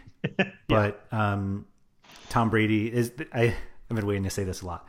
Tom Brady is not Jameis Winston. And so, oh my goodness. Do you ever think that was going to come out of your mouth? So I don't know if you can set the right expectations for Godwin even without Evans. And so, say what you want about Jameis, but like he's going to try and force that ball into that tight window and throw deep when it's not there, which is probably, obviously bad from an NFL game perspective, but as a fantasy wide receiver, like give me as much of that as I can get. Totally agree. Yeah, I want bad ideas thrown to my guy, because good things can still happen from that play. Yeah. Yep, I agree. It seems like a lot of people think that Adam Thielen is like an easy play because he's like the only guy there, but yeah. I mean, he's been moving up draft boards the last 3 weeks. He had 32% target share in the 6 games that Stephon Diggs missed over the last few years. And obviously last year he was never really healthy in the second half. That hamstring injury kind of affected him. I think it's just a play with no Diggs there. I don't mind it, but I don't think it's like super obvious or easy in any way. Yeah, totally. I mean, I don't see a reason to play him. Same price. I actually prefer DJ Moore, so I probably won't play that much Thielen, because I like DJ Moore a little bit more in a game that I think is a little more back and forth than the Packers Vikings maybe. Yeah, no, I agree. I think to go with a former team, like I think Diggs at 6,400 on DraftKings makes more sense than Thielen. The Jets are starting 2 cornerbacks that I've never heard of, and I'm a Jets fan. That's not a good way to start week 1. No, it's amazing. You want to know the guys' names in week 1. Like week 6, the guys get hurt. You're like, I don't know who that is, but in week 1, if you don't know your cornerbacks, it might be bad. Yeah, it's not good. Looking at the top, like you mentioned, Julio. You can always play Julio. Seattle was actually weak against wide receiver ones last year. They played the rest of the defense pretty well, but they add Jamal Adams now, so I don't think we fully know how their secondary is going to function. Obviously, when you had a stud like that, things changed a little bit. They were bad against tight ends last year, and that probably changed with Adams there. Yeah, Julio had 150 yards on them last year, but they're a different defense with Adams. If you play Julio in a Matt Ryan stack in a kind of a Atlanta Seattle is going to go crazy game, I don't have a problem with that. I just prefer Adams myself. Yeah, no, I'm the same way. I mean, I also think you could get away with trying to not play Julio in a Falcons stack. Yeah, you could go Ridley and Hayden Hurst pretty easily, right. and be fine too. Right. So wide receiver gets really crazy down here. So let's go above 6,000 for first. We talked about Thielen, we talked about Diggs, we talked about DJ Moore, Anybody else above 6 that you're going to find yourself attacking fairly aggressively? I like the idea of Tyler Boyd. Sounds like he and Burrow are boys now, so that always helps. I do like Tyler Boyd too. Yeah, I like Boyd more. How much he sees Chris Harris kind of following him around the field, which worries me a little bit because Harris is one of the few guys that I do worry about as a cornerback with my receiver. That's fair. But yeah, I think it's Boyd. Ridley makes sense for the same reasons we were talking about Julio, although I guess Seattle was... Same price, 6,100 also. Right. But those, I mean, are you looking at Keenan Allen? No, I like Keenan Allen as a player, but only 200-yard games last year. I want to see a game with Tyrod first. I mean, there were games over the last few years of Rivers just forced the ball to him, and you love that in fantasy. So I actually like a guy more than all three of those guys that you haven't mentioned yet at 6,300. I love DJ Chark this week. In a game where they should be trailing Indianapolis, really good game script. I don't think that the Jags have any sort of running game at all. I think Gardner Minshew's a guy that will sling it a little bit. I just think Chark gets a lot of volume. I think he's talented. I think he's healthy now. He got hurt at the end of last year. He's a guy at 6,300 that I like more than Ridley and Boyd and probably even Thielen this week. I get it. You don't sound in love with it though. Any time I look at any of these guys in the group, sure he could be the best guy in the group, but I just think this is kind of a dead zone. Okay, so let's jump under 6,000. We've got some really interesting guys right under 6. Yeah. Odell Beckham is 5,900, DK Metcalf 5,800, and Terry McLaurin is 5,600. I think those are the three guys that people are really going to be jumping on in the highest fives. And kind of the reason that I thought I was going to like Emmanuel Sanders a lot this week, and it's 5,700. It's hard for me to go Sanders over those three guys. Do you like those three guys? How much? Are you someone you're going to really attack this price range? Yeah, I think I could have three guys in this range. Yeah, I think I could too. It's just the salary difference between these guys and the ones we were talking about, the Godwin, Thielen, Adams group. It just seems like they're close enough. So McLaurin's the one that I'm the most hesitant on. That's more a Haskins issue than a McLaurin issue. I was going to say, I don't think anybody has a problem with Terry himself. Right. I think it's a quarterback issue, but they should be trailing. He played really well against Philly. Philly was terrible against wide receivers last year. They did add Darius Slay, so that impacts their secondary a little bit. But, in terms of game flow, game script, and talent, McLaurin looks pretty darn good at 5,600. Yeah. So, I think he certainly makes sense. Where do you fall with Beckham? Man, Beckham and I have a long, complicated relationship. He's been very good to me. He's been very bad to me. I just think under 6,000. You're getting a guy with top 5 talent, tough against this Baltimore defense. But again, they're going to have to throw the ball the entire second half. I don't think Beckham was ever fully healthy last year. He seems a little more ready to play and engage this year, which can obviously flip off really quick with Odell Beckham mid-game at any point. But he probably needs to hit a big play. I think that, he's not going to be a, 12 catches for, 105 yards kind of guy. He's probably got to hit a big play. But you're talking about a GPP upside guy, and you get Beckham under 6,000, and I'm always interested. Yeah. Yep. I think that's the argument for him. So it's just a matter of whether it actually plays out. I love DK Metcalf, though. We mentioned not loving receivers. He's the one guy under 6,000. I just think he's mispriced more than anything. I think that's the perfect way to put it. I think he's underpriced for what he can do. And so I think he should be in that group that I said was a dead zone. He should be in there. Yeah, I do too. And in a game that is one of the highest totals with a great quarterback, DK Metcalf led NFL wide receivers to 18 red zone targets last year. They love him in the red zone. Mm-hmm. They should. That's all receivers. He's an absolute freak of nature beast and really good. Metcalf's probably the first guy that I slot in this week when I'm building my lineups. Wow. Yeah. When I see someone that I think is just mispriced into going into week one, it's just I'm going to go ahead and play that. Yeah. No, that's certainly you got indoors, you got a good game script, you got a good over under, you have a good quarterback, you have a talented player. There's a lot of guys you could pick in this range, but it's hard for me to argue against Metcalf as I think he's going to be the highest % owned receiver. I just think he's mispriced. No, I totally agree. The other guy I want to bring up here is so I posted an article months ago when FanDuel's prices came out, doing this exercise. Was it only a month ago? Was it only a month ago? No, I'm saying it could have been. It seems like forever ago, but it's crazy that we had prices for that long. Yeah, maybe it wasn't. I don't even know, but could have been 10 years for all I know. But anyway, it feels one of the exercises I do is what I basically call blind stacks. So I have like all the depth charts out, which have obviously changed since that article was posted. But I basically use the depth charts to take like whoever the quarterback, top 2 wide receivers, and the tight end, and then I do a few different stacks, three wide receivers, throw in running back, whatever it is. And I compare them, just their salaries, to their implied totals. Because it essentially says, like, forget who the players are. So obviously this is not taking into account whether the team runs a ton, and so maybe you actually don't want their wide receivers and their tight ends or whatnot. But it just, so I'm not skewed at all of knowing who the players are. It's like, who fits in this range? Okay.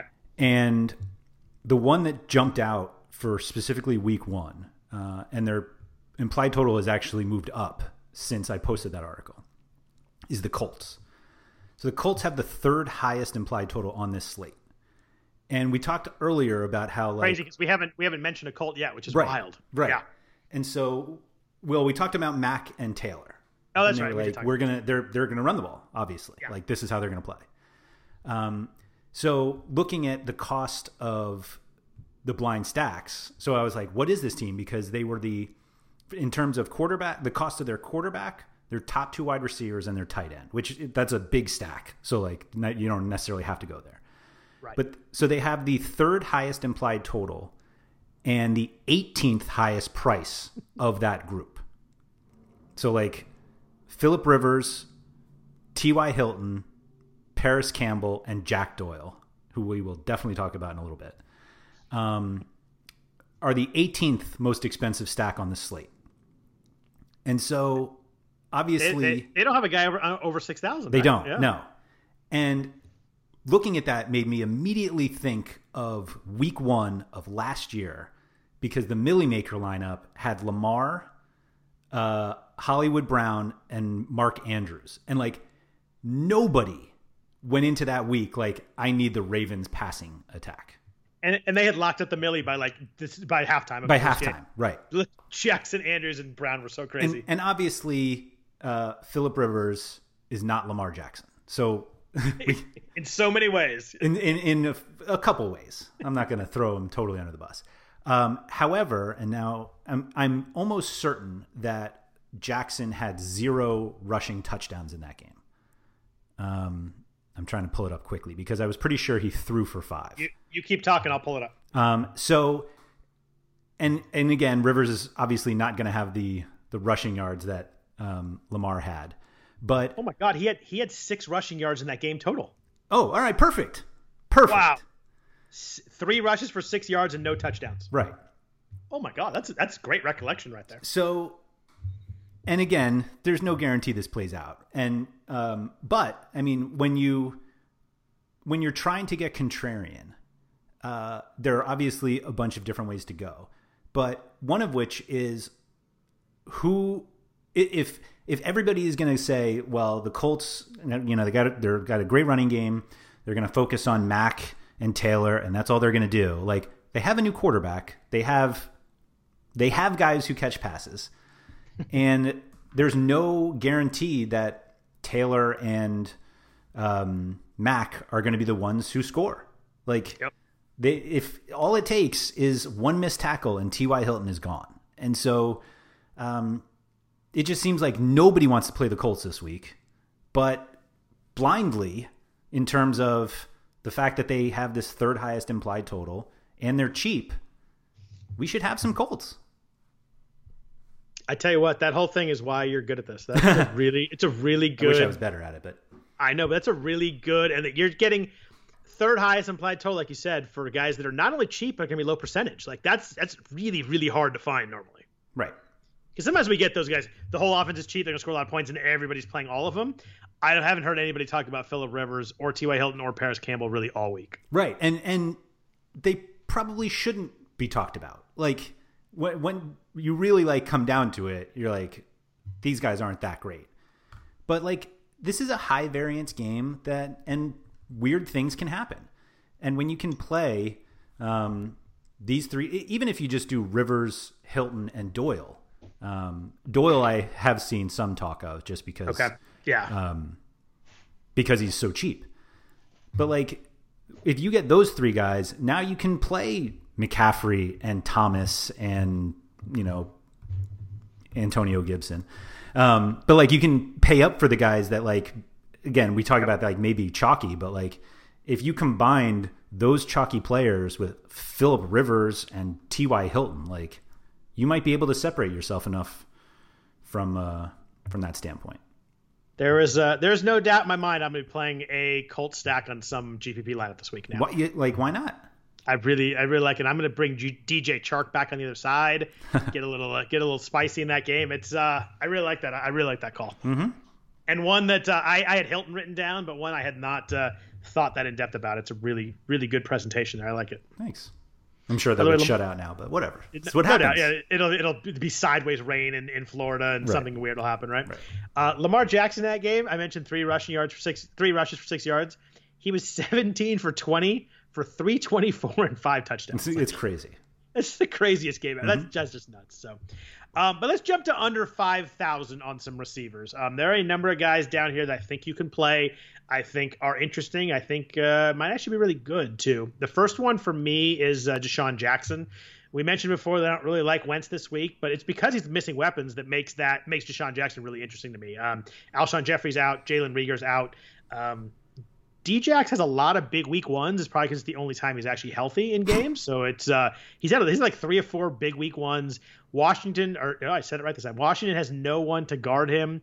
If Wentz can get some time, which I think is the big problem, I think Washington's be able to rush the passer pretty well. He needs a little bit of time. He's going to take a couple deep shots at D-Jack. I think at 4,900, he's a really, really prime GPP play. Yes, I will agree with you there. I think I've seen enough people mention Deshaun Jackson that it has started trickling into the cash consideration, and I don't think I ever play him in a cash lineup. I never. And so, but I do think it's gonna be popular. I think that the situation kind of bears itself out. I think he's gonna be in a lot of lineups, but I do like him. Yes, I'll put it that way. Just he makes sense from a wide receiver one on a favored team situation, but they're actually a fairly low cost stack. Yep. And that actually includes Jeffrey, who's probably more expensive. You throw in somebody else and it gets even cheaper, but so I get it. The other guy right in that range, before I get to the really cheap guys, that I do like, I like Anthony Miller this week. 5,000 on DraftKings, 5,400 on FanDuel. He's just someone that like really came on in the second half last year. He had 55 targets the last 7 games. He's going to be in the slot. Justin Coleman, who is the Detroit guy that covers the slot, is not very good. Miller faced him last year and had 9 catches for 140 yards in that game. I think the situation works well. I think the Detroit, you mentioned Stafford earlier. I think Detroit's actually going to score some points in that game. And the Bears D is good. If I'm going to take anyone in the Bears offense, it's going to be Anthony Miller. And I think he's a very interesting pivot off Jackson, who's going to be popular. I think Miller will be way less popular. I like him just as much. I get that. I was actually considering mentioning Allen Robinson earlier just because I think he's such an elite player in such a horrible situation. And just wish he had a quarterback throwing to him that wasn't Trubisky. Right. Miller's the reason Trubisky is the reason I probably don't consider Miller.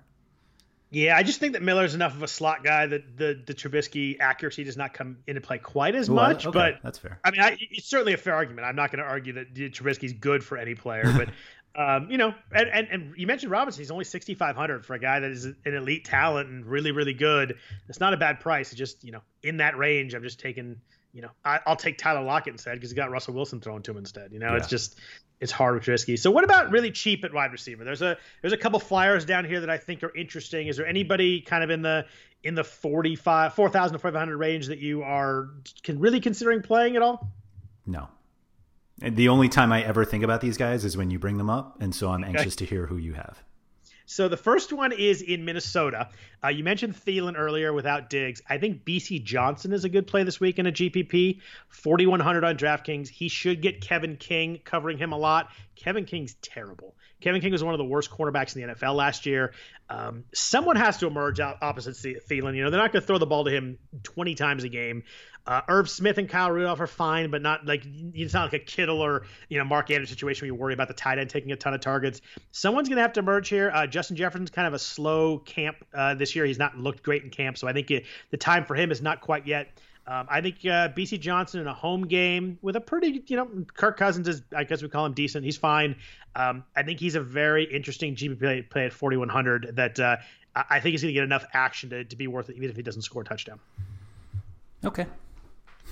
You don't sound excited about that one? I just don't. I'm pretty sure I played BC in a big showdown last year. I kind of remember. I kind of remember that too. Yeah.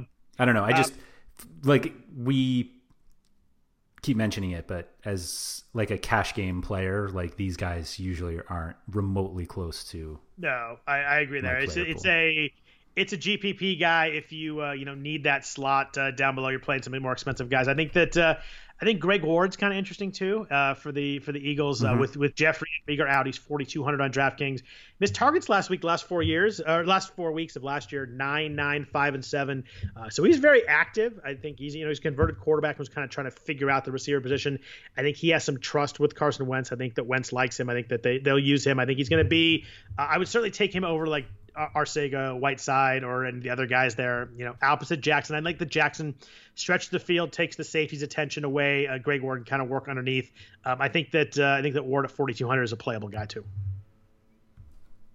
I guess I should mention. You're not sold there either, Dave. I'm going to mention Paris. Yeah, for sure. Because I just had him here and I lost him. Was he 3,900? Paris Campbell. Paris Campbell, yeah, that sounds 3,900. Right. I mean, they have Pittman, who is supposedly fourth on the depth chart, which seems a little silly, but he's 4,400, and I'm not sure you need to go there in the first week, but Campbell works in that Colt stack. Paris Campbell did nothing last year. I'm kind of surprised how bad he was. He was hurt.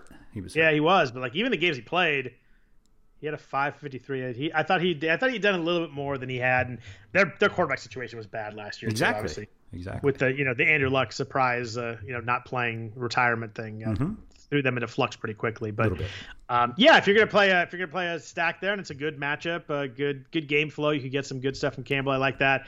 I'd probably go BC Johnson and Ward first if I'm not playing the Colts side of it, just looking for one guy. But I see it. In San Francisco, it's tough. We're talking about Debo and Ayuk probably not playing. Kendrick Bourne was a little more pricey than I thought he'd be. I think he was like 4,700 on DraftKings. I think that if you wanted to get a little squirrely, I think that Trent Taylor's an interesting play there. Only in DraftKings. You need the PPR with him. Slot guy that Garoppolo does like a lot. He missed the whole year last year for injury. If I were to go someone in that game, Kendrick Bourne's 5,000. I would. Yeah, I was going to say he's 5,000 actually. Yeah. I do like Bourne. I think that Bourne's their red zone guy when they get down there, and I do like that. But 5,000, 3,900. I'm going to go with Trent Taylor over Bourne. He's kind of a guy that could fall into like the 7-8 catch out of nowhere kind of guy. Ooh, all right. Yeah, that sounds fun. Yeah, so those are the ones there. Let's talk about tight end real quick before we get out of here. Another spot where someone is way above everybody else. George Kittle's 7,200 on DraftKings. We mentioned just a second ago, no Samuel, no Ayuk, makes him even more the main guy than normal. Arizona is the interesting part of this. They were the ones that we talked about every week last year targeting against tight end. They were horrible against tight ends last year. 19.9 DK points per game. Second worst was 15.7, so they were dramatically worse than anybody else. They did added Isaiah Simmons, who kind of will play a hybrid linebacker safety role, and you got to figure his responsibility will be Kittle a bunch of this game if they want to line it up that way. He's a rookie, so maybe not, but I think he's there to kind of fix the middle of the field problems they had last year. Are you playing Kittle? No. Yeah, I don't think I my favorite player, and I'd like to do it, but I think he's just so much more expensive than the other tight ends. Yeah, it's just not. I mean, he would be the the fifth most expensive wideout, or fourth most. Yeah, I mean he's fully priced this week. Yeah, I I just don't see the need to. It's funny because like I definitely played Ross Dwelley last year in this against the Cardinals. That's your boy, Ross Dwelley. He didn't get a touchdown in that game, didn't he? He did. And so it's like, oh, who's playing? I mean, obviously things change over the season, over the off season, but it's like, all right, who is playing the Cardinals? Yep. And Dwelley had 2 touchdowns, by the way. Oh, sorry, shortchanged you one of your great call. 4 catches, 5 targets, 14 yards, but 2 touchdowns. Hey, take that every time. Love it. But then it was like, oh, it's Kittle. Oh, he's 7,200, so he's off the table. I just don't think. I mean, we obviously have like excellent tight ends on the slate: Andrews, Waller, Ertz. I guess you could throw Cook and Henry in there if you want. But I just don't see myself saving elsewhere enough to like justify these guys. Yeah, I agree fully on Kittle. I do like Darren Waller if I'm going to play a Raiders Panthers stack, and I do like that game. I think Waller is the one of those 5 you mentioned: the Andrews, Ertz, Cook, Henry, Waller. He's my favorite of that group. I don't know if I'm going to be able to find the money to play him, but he is my favorite of that group. Yeah, I mean, I just paid down so often at tight end that it just tends to do what I can do, and there are definitely guys you can play on the cheaper end. So let's jump down there. You mentioned Jack Doyle earlier. Who else do you like on the cheaper end of here? Because I have someone that I will probably be playing on most of my lineups down here. Ooh, I got a few. We mentioned Hayden Hurst before in terms of like Falcon stacks at 4,300. I think he's spoiler alert. That was it. Oh, okay. Yeah. The other one was a stack I mentioned earlier, but TJ Hawkinson at 4,200 I think is perfectly fine. Doyle we mentioned at 3,600, and then Chris Herndon for the Jets at 3,300 might be legitimately their only pass catcher this year, and he's talented. He's very good. Guy. He's good. His injury last year was a real killer for them. It was. I mean, Buffalo's a good D and good against the tight end, but if the Jets get down, they do have to throw it somewhere. I mean, I think that 3,300 for Herndon is very, very playable. Right. I'm not paying. I wouldn't play him at 4,500, but 33 I think is reasonable. Although to be honest, like the 300 to Doyle is probably close enough where I just play him. Yeah. So before Austin Hooper got hurt last year, I'm going to just read you his receptions in games. I mean, this is a team that has Calvin Ridley and Julio Jones, mind you. 9, 4, 6, 9, 6, 8, 4, 6, 4. Extremely active. That's 8 weeks. That's 2, 4, 6 touchdowns in that stretch too. The Atlanta offense throws the ball a ton. They throw the ball to the tight end a ton. Matt Ryan loves to throw the ball to the tight end. I love Hayden Hurst this week, 4,300 on DraftKings. I think he's a talented guy. It was a high draft pick that got just kind of buried behind Mark Andrews last year. I think they're going to use him. I think he fits the offense really well. I don't think he's going to be 4,300 very many weeks this year. He's a first-round draft pick. I mean, the guy's really talented. Seattle allowed the second most DraftKings point to tight ends last year. I know they added Jamal Adams. I do get that. But I think this week of all weeks, Jamal Adams will be focusing on Ridley and Jones more than Hayden Hurst. My favorite tight end play, and it's probably not even that close. I think there could be a decent number of 2 tight end lineups because like it's funny you say that because I like Hurst more than any of the running backs or receivers in the 4,000 range. Yeah. But even like we were talking about the guy, the $35 to $4,200 wideouts, like they were just, no offense to them, but it was a bunch of guys. I mentioned BC Johnson and Taylor. I'd play Chris Herndon over all of them, I think. Right. Just straight up. You can play Herndon. You can play Doyle. You can play some people are talking about Ian Thomas for the Panthers. Like cannot catch, but yeah, I get it. His hands are so bad. Yeah. But like there are definitely tight ends to play, and obviously you're not like if you're paying 3,500 for a wide receiver, like you're hoping like the best case scenario is like 2 catches for 104 yards and a touchdown, like that they just break one and that's it. Right. And you're secretly kind of hoping for like 6 and 65 from a PPR kind of guy. Yeah. I mean 6 is aggressive too. Like that's very.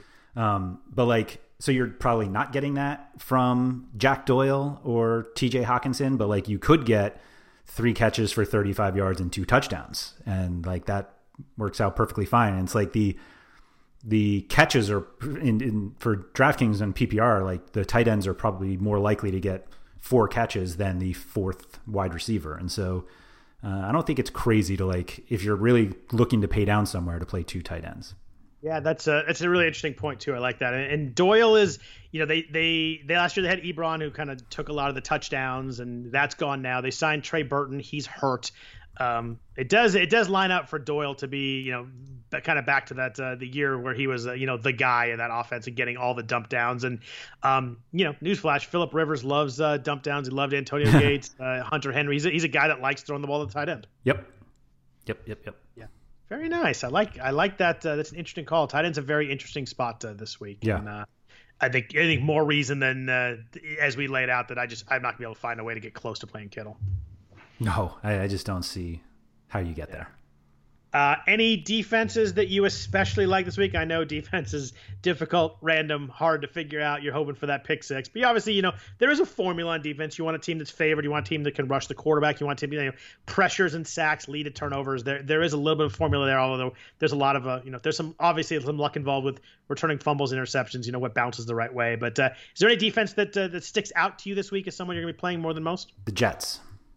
The Jets. Such a homer. 2,100 on DraftKings. And Josh Allen will make some mistakes. Mm-hmm. Yeah. I don't see why the Bills are the most expensive defense.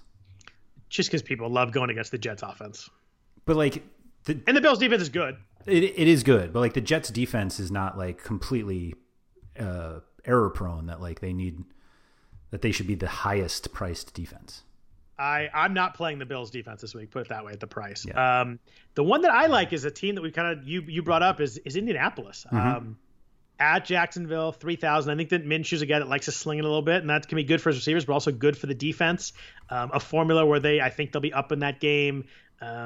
And they're priced down. There's a lot of they're especially priced down at FanDuel. FanDuel, they're 3,700. They're like 1,000 less than Baltimore, New England, and Buffalo and Philadelphia, who are kind of the popular on paper obvious defenses to play this week. They're 3,000 on DraftKings, so they're priced down a little bit there, but closer to the other teams. It's hard to play them. They're only $100 cheaper than Baltimore on DraftKings, which is tough. Where they're $1,100 cheaper on FanDuel, which is pretty easy. Philadelphia, I think too. You mentioned Dwayne Haskins earlier. They're priced up a little bit too, but I do like that defense in that game. But I think Indy, I think a little bit Baltimore on DraftKings is interesting. I think that Baker Mayfield's a guy that can make some mistakes. You're kind of hoping on defense here. I don't like New England. A lot of people like New England. I don't like their defense. A couple of guys left. A couple of guys opted out. I think the defense is super overrated right now. I think that's fair. And they're kind of in that range with the other teams where I would definitely go Baltimore or Indy over New England this week. Well, yes. Yeah. I agree. Cool. Anything else you want to talk about? I think we kind of hit the entire slate. We kind of kept it at a long time, but a pretty good. We're always going to be a little bit long, but week one there was a lot to talk about at the top before we even got to players. Anything else on your mind before we jump out of here for week one? No, just my advice of don't make dumb mistakes. Don't make dumb mistakes. Now, if you can just attribute that to all aspects of my life. You just sit in my office and say that 6 times a day would be great. Yeah. No, it just it goes back to what I was saying before, that you ask the simple questions first. And if in terms of do I want to play this guy? And if the simple answer is no, don't keep working to find a question where the answer is yes, then just throw them out of the pool. And on that same note, something that I find myself doing on occasion, don't get to that last slot and it's 5,700 and just play someone because they fit perfectly in that spot. Build your team as a whole, not for fitting the exact spot. And I do that sometimes. I'm like, I need someone that's 5,700 below, and I start looking at names, and it's always a terrible way to build. Yes, I totally agree. So thanks everyone for listening to the RotoWire Fantasy Football Podcast, the DFS version. We greatly appreciate it. We're super excited to be talking about football. I'm really glad that it's here. It's been a weird few months leading up to this, obviously across the country, but really fun to be talking about football. Feel a little bit normal doing that. So we hope you enjoy. We look forward to hopefully talking about 17 weeks of DFS with you, and hope everybody has a good week. Good luck week one, and go Niners. Take care.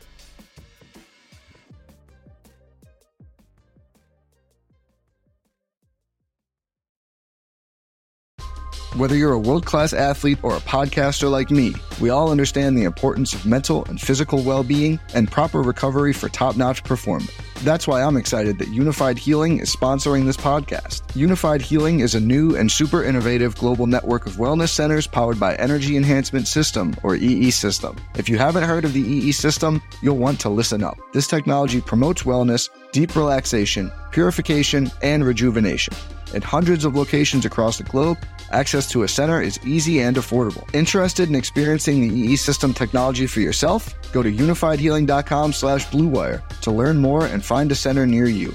That's unifydhealing.com/bluewire. No material or testimonials on the Unified Healing website are intended to be viewed as medical advice or a substitute for professional medical advice, diagnosis, or treatment. Always seek the advice of your physician or other qualified healthcare provider with any questions you may have regarding a medical condition or treatment and before undertaking a new healthcare regimen, including EE System.